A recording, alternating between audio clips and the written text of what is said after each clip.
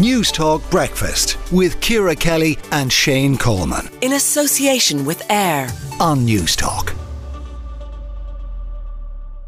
You may be following the case in the US. Robert De Niro's assistant Graham Chase Robinson is accusing the actor of gender discrimination while working for his company.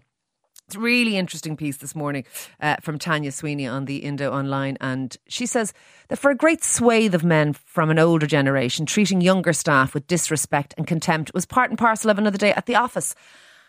And I have no argument with much of what she says, although I suspect that really, and look, we don't know what actually happened between De Niro and his assistant, because it's a back and forth and he said, she said. I suspect you can't just throw Robert De Niro in as a member of his generation, because he's a Hollywood A-lister, and I'd say he's used to people picking the blue M&Ms out of the bowl, and he's had his own way for probably 40 years. He's been extremely famous since the sort of the 70s and the 80s.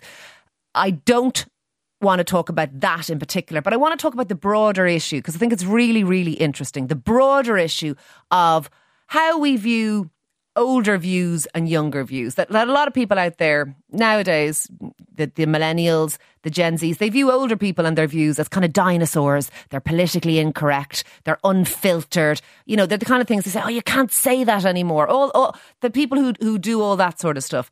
And it got me thinking, who decides? Who decides that young people's views are the right views and older people's views need to get in the bin? I mean, who's in charge here? Is it just that younger people have more power in society and therefore they decide and they can say, no, you're not allowed to say that and our views are correct and the younger view will hold sway? Is there a bit of ageism at play here? Or is it even, I don't know, is it even more complicated than that? Because young people, millennials in particular, would have a lot of respect for different cultures. They'd say, well, someone, behaves that way because they're from a different part of the world with different social norms and all of that. And they're very respectful of that. But if you grew up in a different era, there were different social norms, there were different values. The past is a different country. But we have no respect for that. We have no respect for the fact that older people grew up in a different era with a whole different set of parameters. That's all now to change. And I'm just wondering what you think about that this morning. Who gets to decide that the young hot take on society is the correct one and the older one is a load of pants and we're not allowed to have it anymore?